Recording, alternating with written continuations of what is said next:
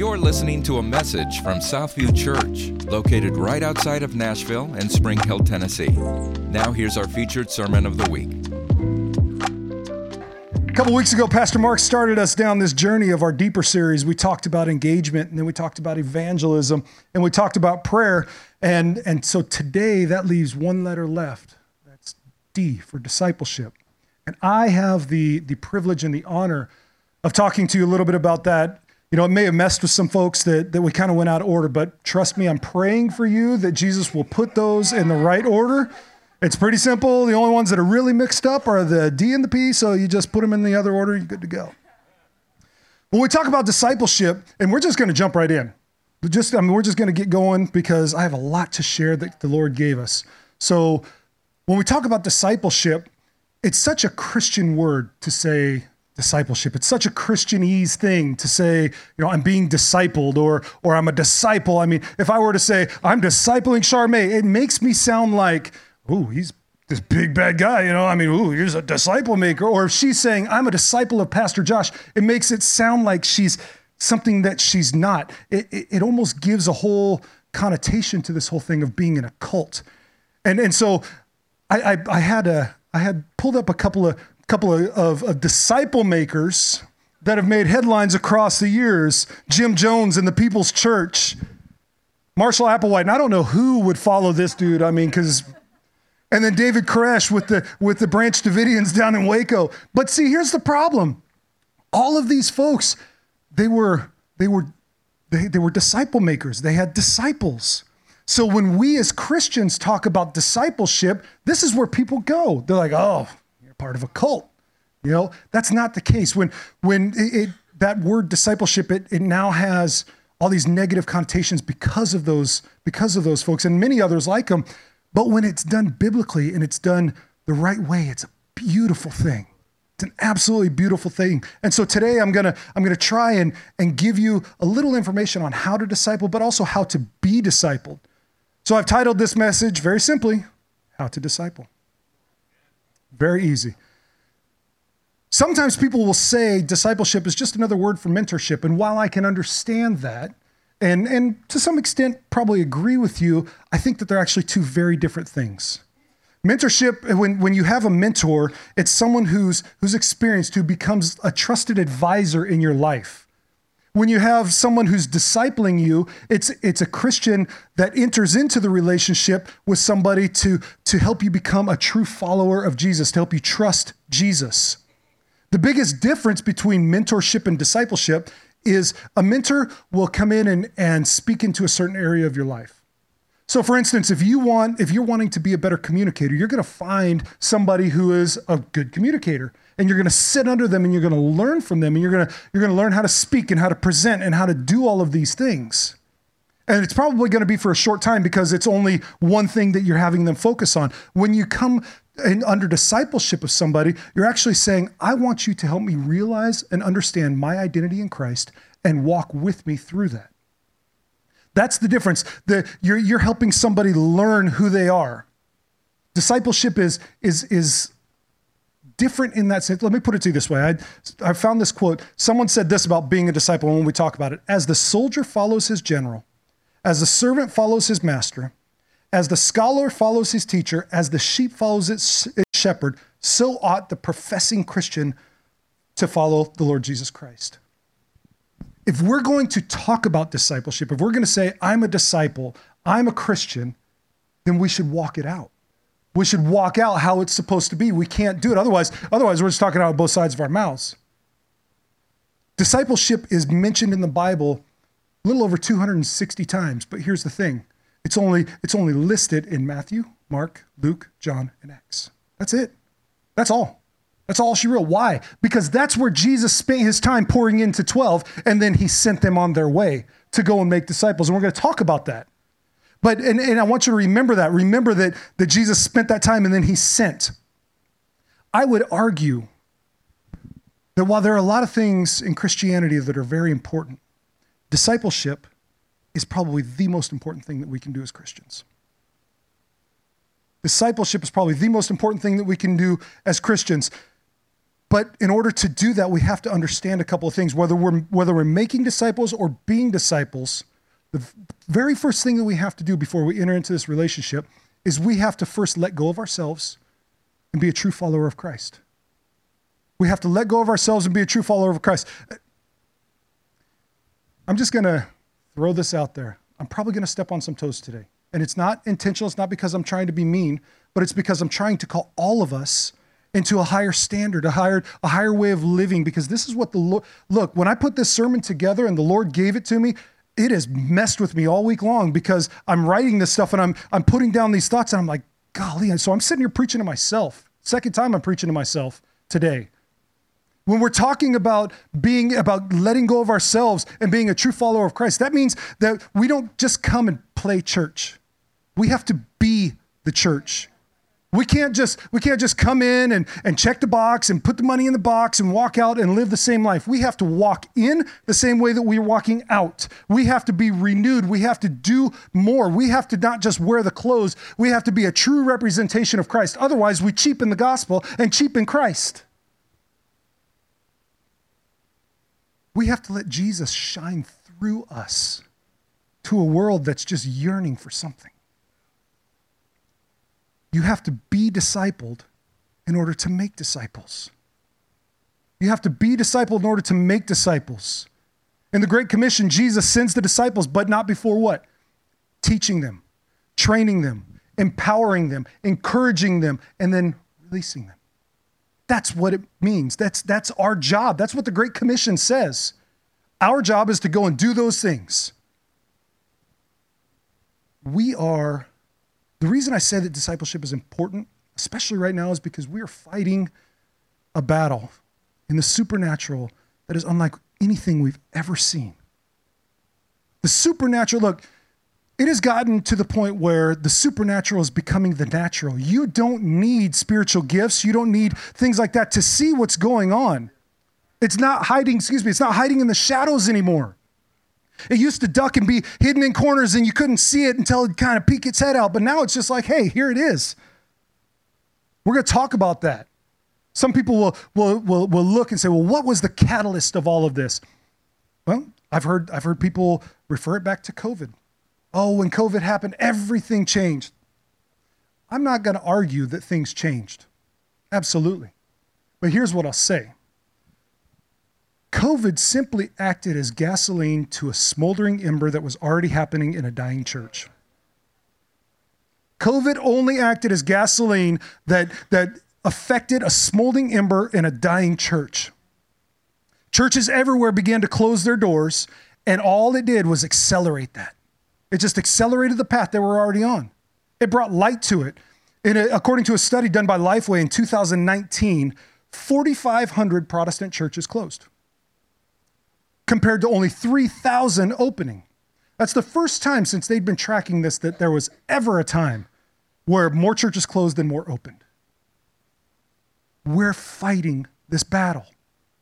Pastors are currently reporting that only 85% of their congregations have come back since the pandemic.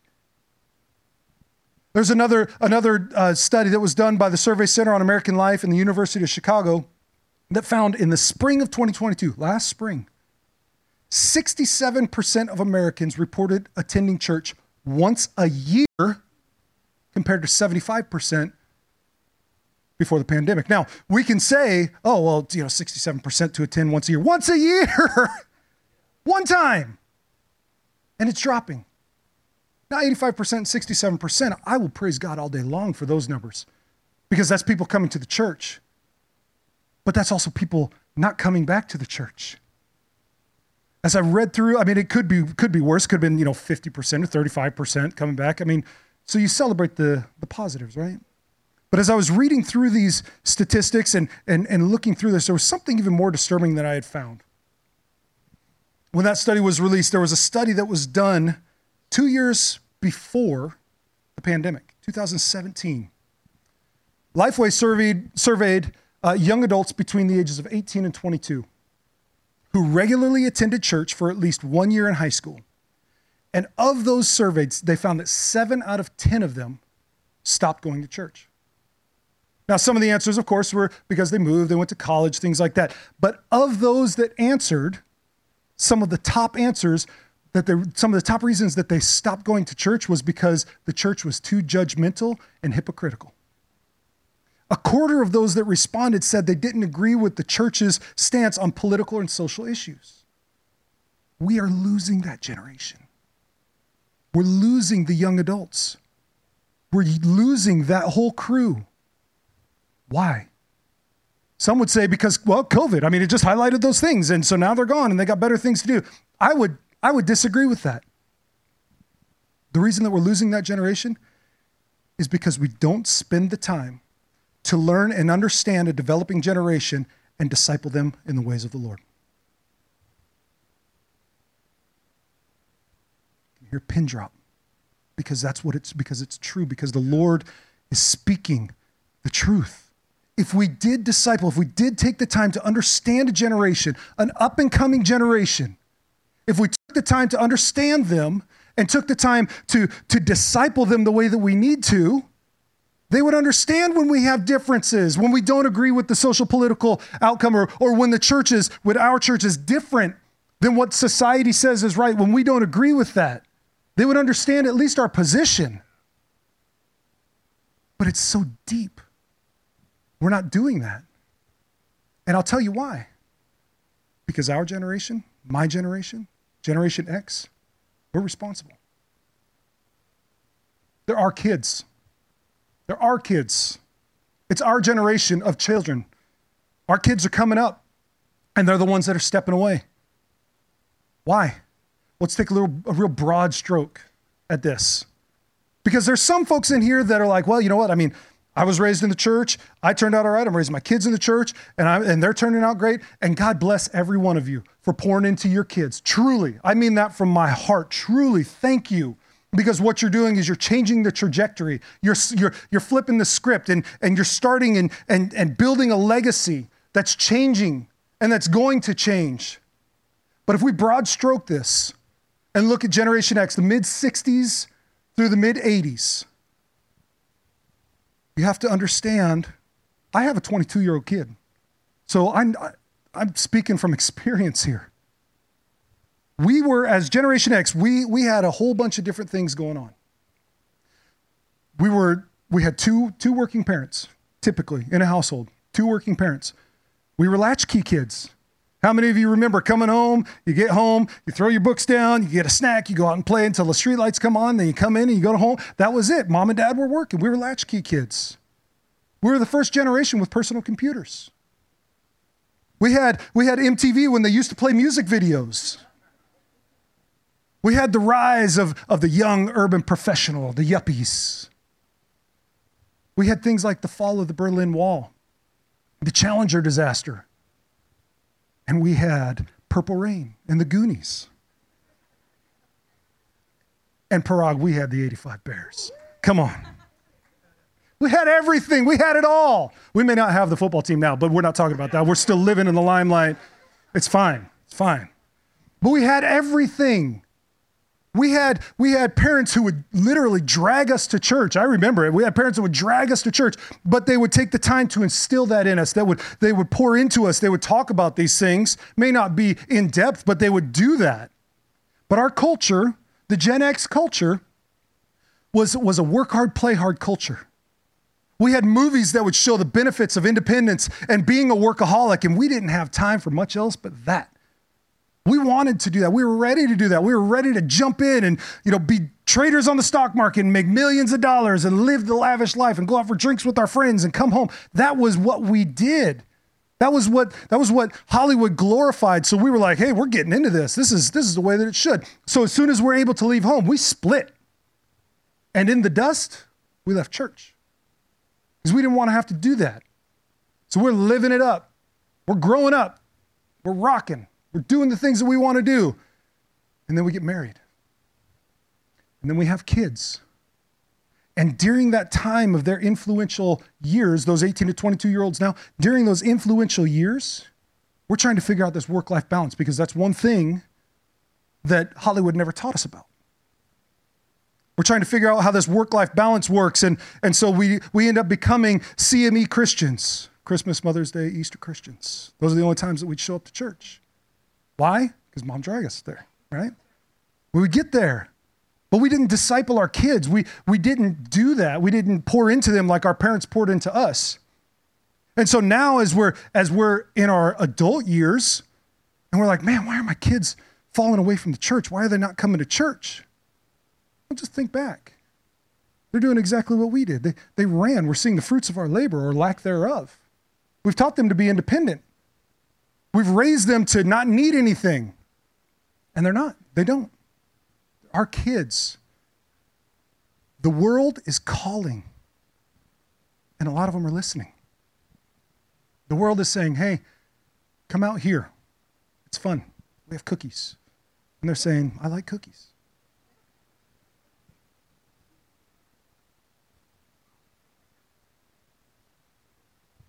There's an article that I read, and I sent it to a couple of our leaders. It really shook me to my core when I'm looking at these 18 to 22-year-olds that are leaving and why and when they left. And it messed with me, and it's been kind of hard. Apparently, in the United Kingdom, there's a church, and I use that in air quotes. It's the Global Order of Satan. They're Satanists. And over the last 5 years, take that back, 2017, 2018 timeframe, Global Order of Satanists have increased over 200%. One of the people who runs this order, in the article it said that he's a chaplain, but I refuse to call him that. He says this, and I quote, I'd love to be able to claim that we could pat ourselves on the back and say, yes, we've done our infernal work here and we're successfully declining the number of Christians, but I think it's a far more complex issue than that. He is not even taking credit for what's happening in the Christian church. He's saying it's deeper than that. They have their own issues. We're just reaping the rewards. He goes on to cite two reasons that he believes people are leaving Christianity. The first is the decreasing popularity of traditional dogmatic religions.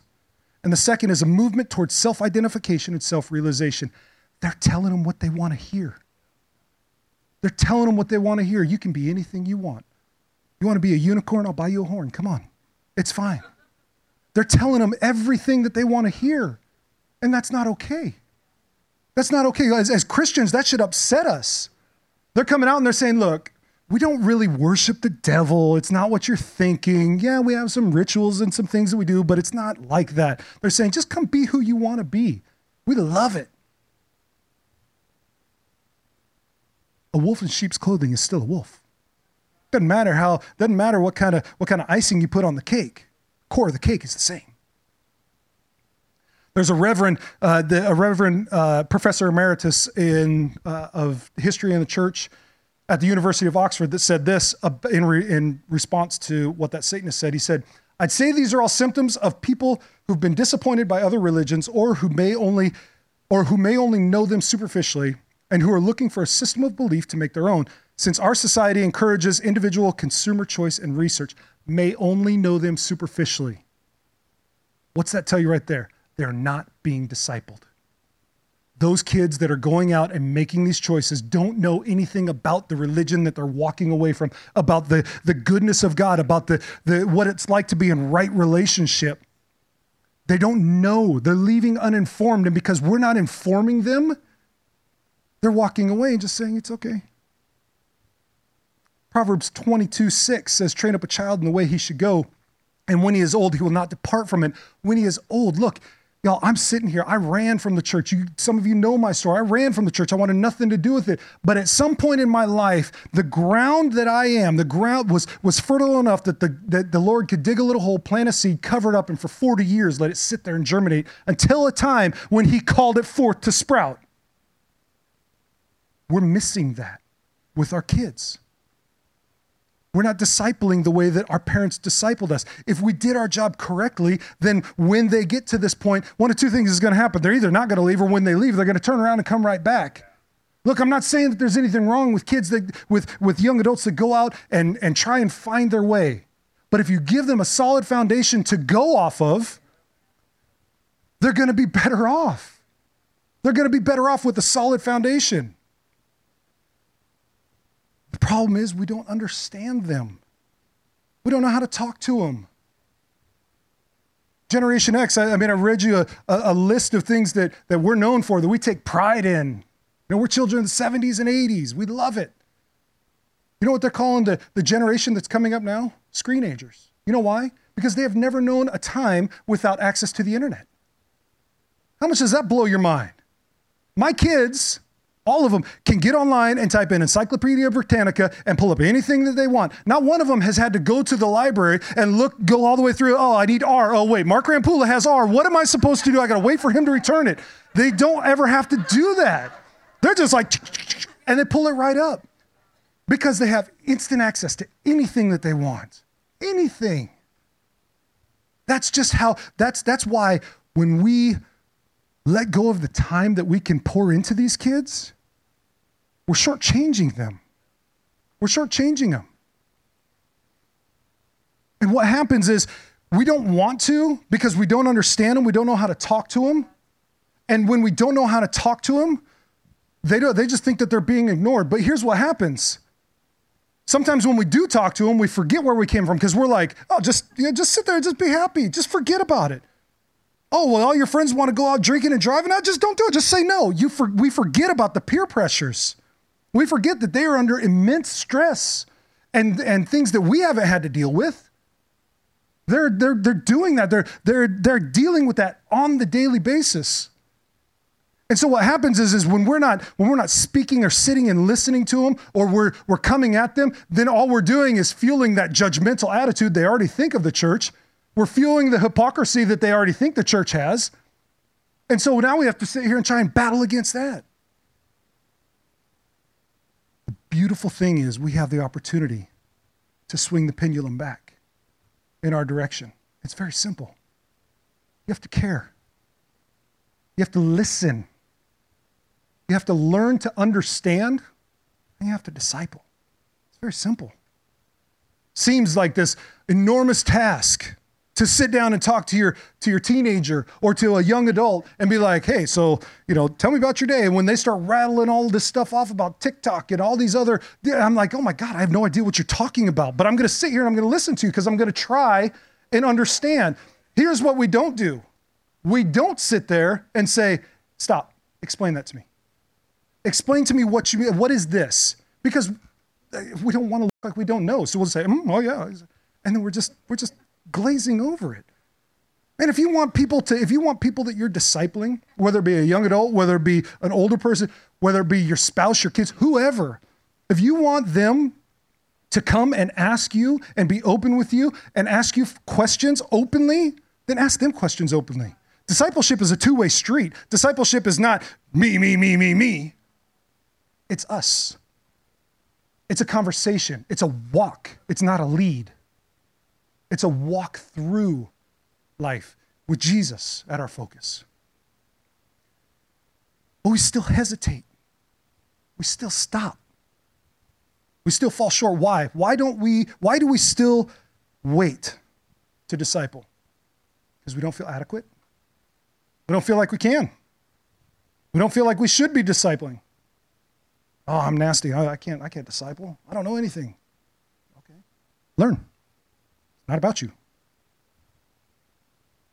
We're not prepared to disciple. I can't disciple. I'm a brand new Christian. Learn. You can disciple. You can absolutely disciple. You can walk with somebody in their walk. You can take them along. You just have to do it. We don't know who to disciple. That's easy. Let me give you a little example of who to disciple. You wake up, 5:30, 6 o'clock in the morning, get your little stretch, go out, get your first cup of coffee. That little ankle biter jumps out of their crib and starts pulling on your pant leg. Disciple. Start there. Don't have little kids? Go with bigger kids. Don't have big kids? Talk to your cat. Talk to your dog. I don't care. Talk to somebody, because here's the deal. You laugh, but here's the deal. If you're sitting there and you're talking to your dog, who's going to be looking at you like, am I eating anytime soon? You're going to be discipling. And then once you sit down, and I sit down in front of Rick and I say, Rick, let's talk about this. Then all of a sudden we have this interaction. I'm practiced. I'm ready. Ask any communicator or ask any pastor who preaches on a Sunday how many times they go over their message, how much they prepare. Because I can promise you this, if they say, oh, I just walk up here and God just gave it to me right now, they're few and far between. You have to practice. You have to be ready. You have to be ready to go. Another reason, we compare ourselves to others. Stop. Comparison is a killer. Stop comparing yourself. You're not me. You're not Pastor Mark. You're not Scott. You just do what God's called you to do. You don't have to, like Pastor Mark talked about prayer last week, you don't have to have this great prayer. You don't have to have this great discipleship piece. You just have to talk. You just have to engage. We're afraid to correct somebody or call them out. That will stop discipleship every single time. Because what we're doing when we're afraid to correct somebody or to say something is we're saying, you know what? I know this is right, but I don't want to offend them, so I'm just going to line up with the world. And when I line up with the world, it just doesn't work. When I line up with the world, I'm actually cheapening the gospel. I'm cheapening my relationship with Christ, and I'm cheapening the discipleship moment that I have with a person. You need to be able to stand up and step out. What's the worst that can happen? The worst that can happen is this person's going to say, I don't want any more of this. Okay. No skin off your back. Last reason, for now, I'm sure you guys probably have a bunch if you think about it. We expect pastors or our churches to do it. You expect pastors to disciple every single person in their congregation. I'm just going to tell you right now, it's not feasible. It's not that we don't love. It's not that we don't want to. It's just that we don't have the time. You know what? We have the same 24 hours in a day. And it's not that we want to cherry pick. It's God highlights people that we're going to pour into. And here's the goal. When we pour into somebody, the expectation is they're going to go and pour out to somebody else. If they're not pouring out, if I'm discipling somebody and they're not pouring out to somebody else, then they've failed in discipleship and in their mission to disciple, and I've failed as a disciple maker. If they're failing, then I'm failing. That's the relationship. So how do we disciple? How do we be discipled? I'm going to give you 3 goals of discipleship. And I'm going to give you 3 requirements of discipleship. And all of these goals and all of these requirements can hit that young adult age, can hit the 20s and 30s, the 40s, the 60s and 70s and 80s. You don't have to be older than somebody to disciple them. Let me just clear that up right now. If you're a young adult, if you're in your mid-20s or early 30s, you can absolutely disciple people older than you. I truly believe it. Because what God has put in your life, you can lead somebody down that path. You can lead somebody and talk to them and help them understand their identity in Christ. Goal number 1 is to be more like Christ. Luke 6:40 says this, a disciple is not above his teacher, but everyone, when he is fully trained, will be like his teacher. When we're discipling people or being discipled by somebody, we take on the traits of those people. Those people that are pouring into us, we take on their traits. More so than we do in a mentorship process. We're taking on the traits of our disciple maker, positive or negative. So I would ask you, if you're in a discipling relationship, even if it's with your kids, with your spouse, whatever it is, what traits are you passing on? Are you passing on anger? Passing on frustration? Passing on encouragement, love, life? What are you passing to whoever you're discipling? Remember, the disciples, the 12, they became like Christ.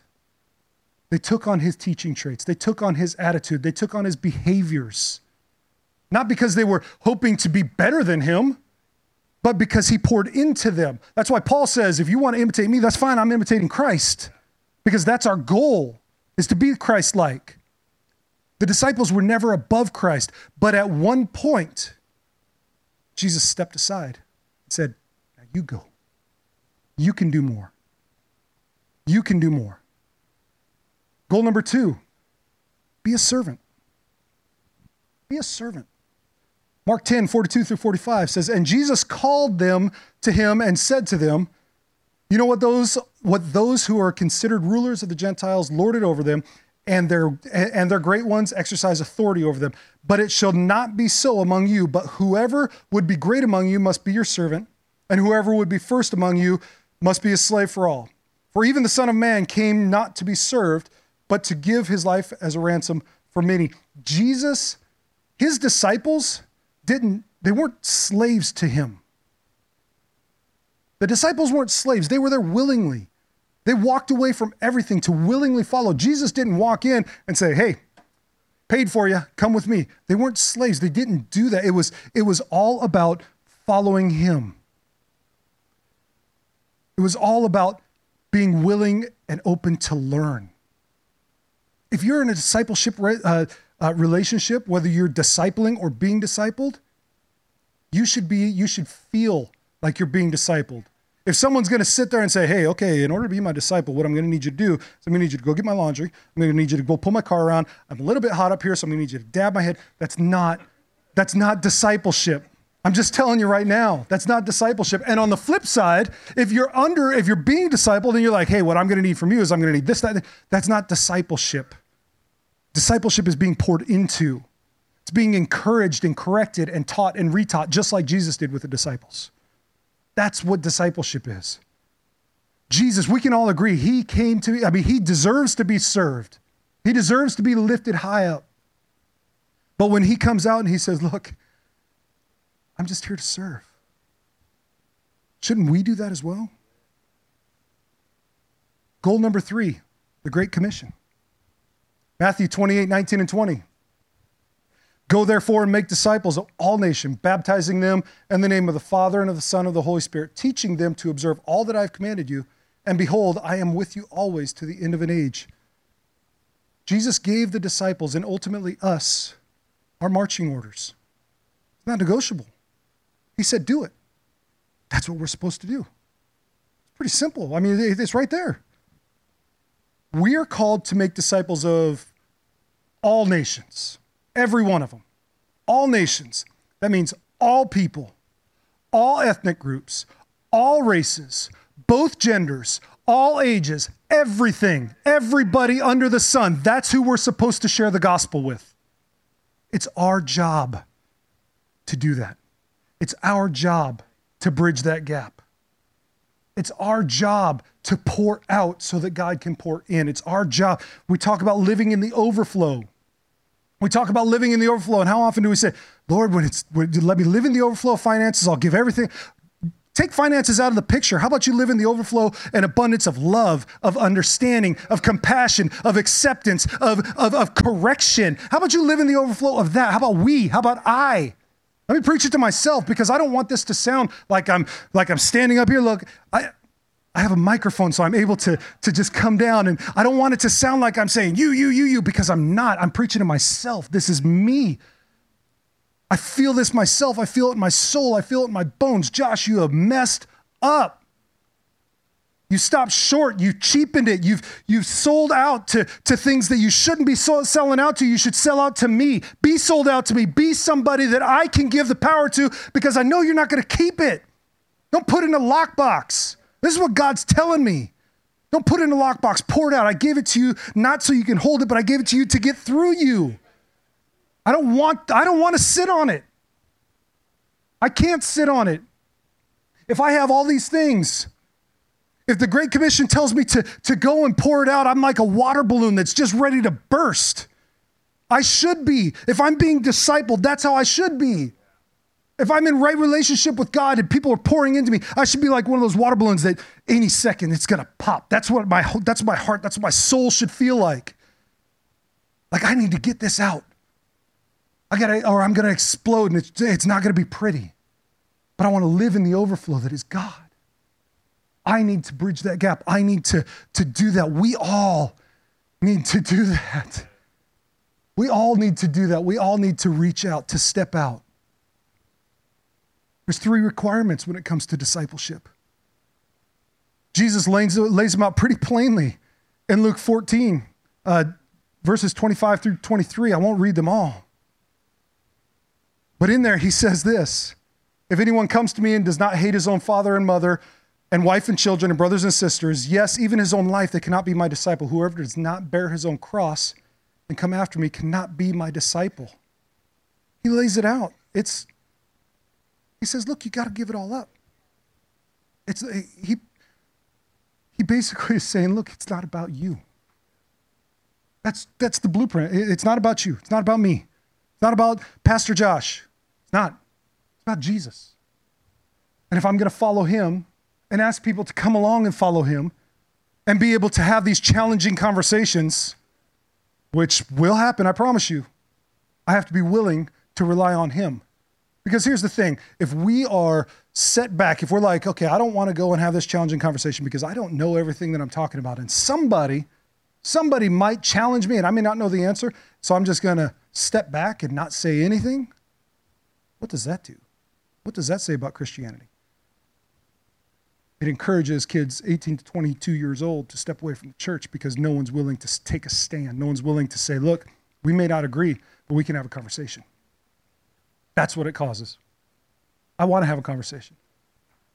As a disciple maker, we should want to have conversations. I should want to be challenged. I should want somebody to sit down and say, but in the scriptures, it says these things. Okay, you're right, man. And I need to do some research. I need to do some prayer. I got to ask God because I don't have an answer for you. You mean you can do that as a disciple, as somebody who's making disciples? Absolutely. I would rather you do that than fill somebody full of lies and misunderstanding. There's three things when it comes to making disciples and being a disciple. First requirement, I should say three requirements. First requirement is time. You have to be available. Plain and simple. You have to be available. You have to spend your time investing in people. If you're a disciple maker and you're willing to take someone under your wing, you're saying, I'm willing to give you 100% and not a drop less. I'm going to give you everything in our time. I'm going to give you everything. And if someone actually honors you by asking you and honors you with the opportunity to disciple them, they say, I would love to come under your tutelage, and you accept, then give them that time. Don't cheapen it. The beauty of giving them time shows that they matter. It shows that you take what they're asking you seriously. And as a disciple, when we talk about time, you have a responsibility too. And that's not to waste the time of the person pouring into you. If you're seeking knowledge and guidance, go to them. Show them you're willing to sacrifice because their time is valuable just like yours. Spend the time. Make the sacrifice. Number two, second requirement, proximity. Your people have to be close to you. The people you're discipling have to be close to you. Teach them, talk to them, let them ask freely. I just said this a little bit ago. You have to have this two-way conversation because if you don't, it's just a dictatorship, and that's not discipleship. Correct them when they need it. Guide them. Being close to your disciple keeps them alert, keeps them aware, lets them know that you're available. Remember back when you were in school, whether it be high school or junior high, and you were sitting there and you'd be taking a test and the teacher would walk around and they'd walk up behind you, and you kind of get that nervous, anxious feeling. You're sliding your cheat sheet up under your test, but you get this nervous, anxious feeling, right? I can feel it because I know some of you who have been in school recently are like, oh my God, I hated that. But what did that show you? What did that moment show you? It showed you that your teacher was always there if you needed them. Maybe they were, and it kept you on the straight and narrow. Teachers watching. As a disciple maker, that's what you need to be able to do. I'm not saying that you need to be with the person you're discipling 24/7. I know Jesus was, but look, they have to be able to come around. They have to be near you. They have to be close to you. As a disciple, here's the bonus. As a disciple, as someone being discipled, it's your job to protect the relationship that you have with the person discipling you. What's that mean? Well, it's very simple. If that person is successful, or if that person that's discipling you holds a position of authority, don't leverage your relationship. Put your phone away. Don't take that picture. Don't post it on Instagram. Don't be like, hey, just hanging with my homeboy, hanging with my disciple maker, hanging with my mentor. Don't do that. Respect the relationship. Respect the closeness. Guard it and be loyal. Be loyal. Last requirement is access. Your people need unfettered access to you. If you're discipling somebody, give them access to be discipled. Don't cut them out. Be real and open, just like you want them to be. Two-way street. Be real and open. If you're discipling them, you should want them to be around you. Don't chase them, but allow them to be close to you. Give them access. If you can bring them in and say, hey, come with me to this prayer meeting or whatever, and you just go. Don't look, you're there to observe. You're there to learn. You're there to gain knowledge. The 12 had unrestricted access to Jesus. Your people need to feel like they can come to you with their celebrations, with their issues, with their tough decisions, and they need to trust you to walk through it with them. If my wife and I are having a hard time, I should be able to go to the person discipling me and say, man, I'm having a really hard time. I need some spiritual growth. I need some spiritual direction. What can we do? And as a disciple maker, my response should not be, well, here's what you need to do. It should be, let's pray about this. Let's take this before the Lord. What can I walk with you in? It's providing guidance, not direction. It's not saying, this is what you need to do. Look, man, here, you told me everything that's going through. You need to leave her. You need to do all these things. No. It's what can I do for you? How can we partner with God to have him speak to you? Sure, give recommendations, but don't give directives. If you're being discipled by somebody and they have a platform, and this goes along with proximity. If they have a platform that I want to do that. That's where I want to go. That's my goal. Much like the warning and access, don't leverage that relationship to get what you want. Don't ask for them to make a couple calls for you. Don't ask for them, hey man, what do you think? We've been hanging for a little while. You think you can give me a little opportunity up on the microphone? Don't ask for that stuff. It cheapens the relationship. It shows immaturity and a lack of respect for what you're doing. It takes something beautiful and deep that God put together and it makes it shallow and muddy and ugly.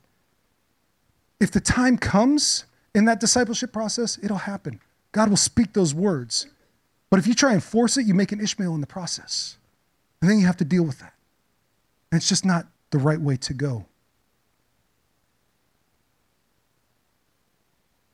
3 things. 3 requirements, 3 goals. But what does that not mean? Well, discipleship is not. Let's clear a couple of these things up because maybe somebody's thinking this. I don't know. Discipleship does not mean walk up and hand somebody a Bible and pray the prayer of repentance and then ring the bell and be like, another one for the kingdom, woohoo! Like they do at a car lot. That's not discipleship. It's true. But you know what? People think it is. Discipleship is not when someone comes up and says, hey man, I have some questions about the scriptures, or I have some questions about this. Discipleship is not saying, hey, have you watched the most recent season of The Chosen? Because they really talk about a lot of this. That's not discipleship. Hey, I'm trying to understand the sacrifice of God. Hey, have you watched The Passion of the Christ? That's not discipleship. That's not. It's not taking something that's meant for entertainment purposes and saying, this is what you need to do. Good tools? Maybe. But it's not, you can't rely on that. Discipleship isn't keeping a disciple forever. It's building them up, letting them walk, and then eventually, remember that pin I told you to put into it? Eventually stepping aside like Jesus did and saying, go, fly, spread your wings. Let me be your biggest champion. Let me be the one that can pour into you. Let me be the one that can help you. What can I do to propel you into something I could never do? That's discipleship. Just because you say you're a disciple maker, just because I say I'm a disciple maker, doesn't mean that we are until you actually put action behind it. Just because you're in a position of leadership doesn't mean that you're a disciple maker. Look, I've worked for leaders before who have been racing up the corporate ladder, and they've made no bones about it. I'm going, and this is my goal, and this is what I'm going to get to it. And you know what? I have the most respect for those people because they're not trying to sugarcoat it. They're just saying, hey, this is where I'm going, and I'm going to get there. The ones where there's issues, and when we talk about discipleship, where there's issues is when someone comes and says, yeah, man, I'll help you along, and then they step on your neck to get up to the next spot. That's where there's issues. That's where there's issues. Discipleship is more than just nice words. It's about action and sacrifice, trust and belief, because it's been built and it's been earned. Disciple makers put the needs of others above those needs of themselves. They limit the use of I, me, my, and say we. They take the heat for the bad things and give credit for the good. Jesus corrected his disciples, but he also said that they did a good job. Disciple makers listen to hear and not respond. As a disciple maker, it's okay to say, I don't know. As a disciple maker, it's okay to say, you know what? I got nothing. That's okay. You don't have to have an answer. You don't. Don't give the enemy room to make ugly what God has made beautiful. Like I said at the beginning, when discipleship is done biblically and it's true, it's beautiful. It's a process. Don't rush it. Don't rush the process. You know the old analogy, you can lead a horse to water, but you can't make it drink? If you relate that to discipleship is not taking the horse to the water and then holding its head under the water until it starts to realize that it might need a drink because you know what's best for it. You know that if it doesn't drink, it's going to die. That's not discipleship, because the horse is going to get up and it's going to run away and it's going to repel you. Discipleship is taking that horse and leading it to water and sitting with it until it realizes that it needs to drink. It's spending the time. People are thirsty. We need to lead them to the river of life. We need to spend time with them. We need to let them realize their thirst, and then we need to walk with them. That's what discipleship is. When it comes to the younger generation, that's what discipleship is. Younger folks, when you're looking at your friends, you can disciple them too. Make a choice. Jesus said that the world is going to hate you, but remember, they hated me first, so what do you have to lose? The world's going to hate you already. Doesn't matter. Would you rather make the choice for the kingdom? Or would you rather just live a false life and be two-faced, feed into that hypocrisy, feed into the judgmental nature? God created discipleship to be beautiful. And we have the opportunity to walk in that with people. We have the opportunity to partner with heaven and say, yes, this is what it's about. I'm going to do this. I'm going to take it on my shoulders, God, because this is what you called me to do, and I'm going to disciple this person. But God, I can't do it alone. I need you to do it through me. I need the words to say. I need to know how to approach it. I need you to show me what to do, because if I do it by my own hands, guess what? It's going to fail. God gave us the opportunity to partner with him in this. That's what we need to do. That's our next step. That's why we start, if you look at deep discipleship, how important is that? Engagement, being engaged with the people around you, being engaged in your church community, evangelism, taking what you're learning, taking the discipleship piece and your engagement piece and taking it outside the four walls of the church and really showing what it means to be a follower of Christ. And then praying in everything that we do. Everything that we do. Thank you so much for listening to this message.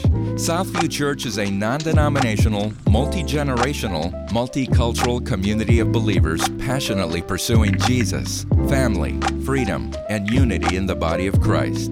If you would like to connect with us, visit us at southview.cc and follow us on Facebook and Instagram.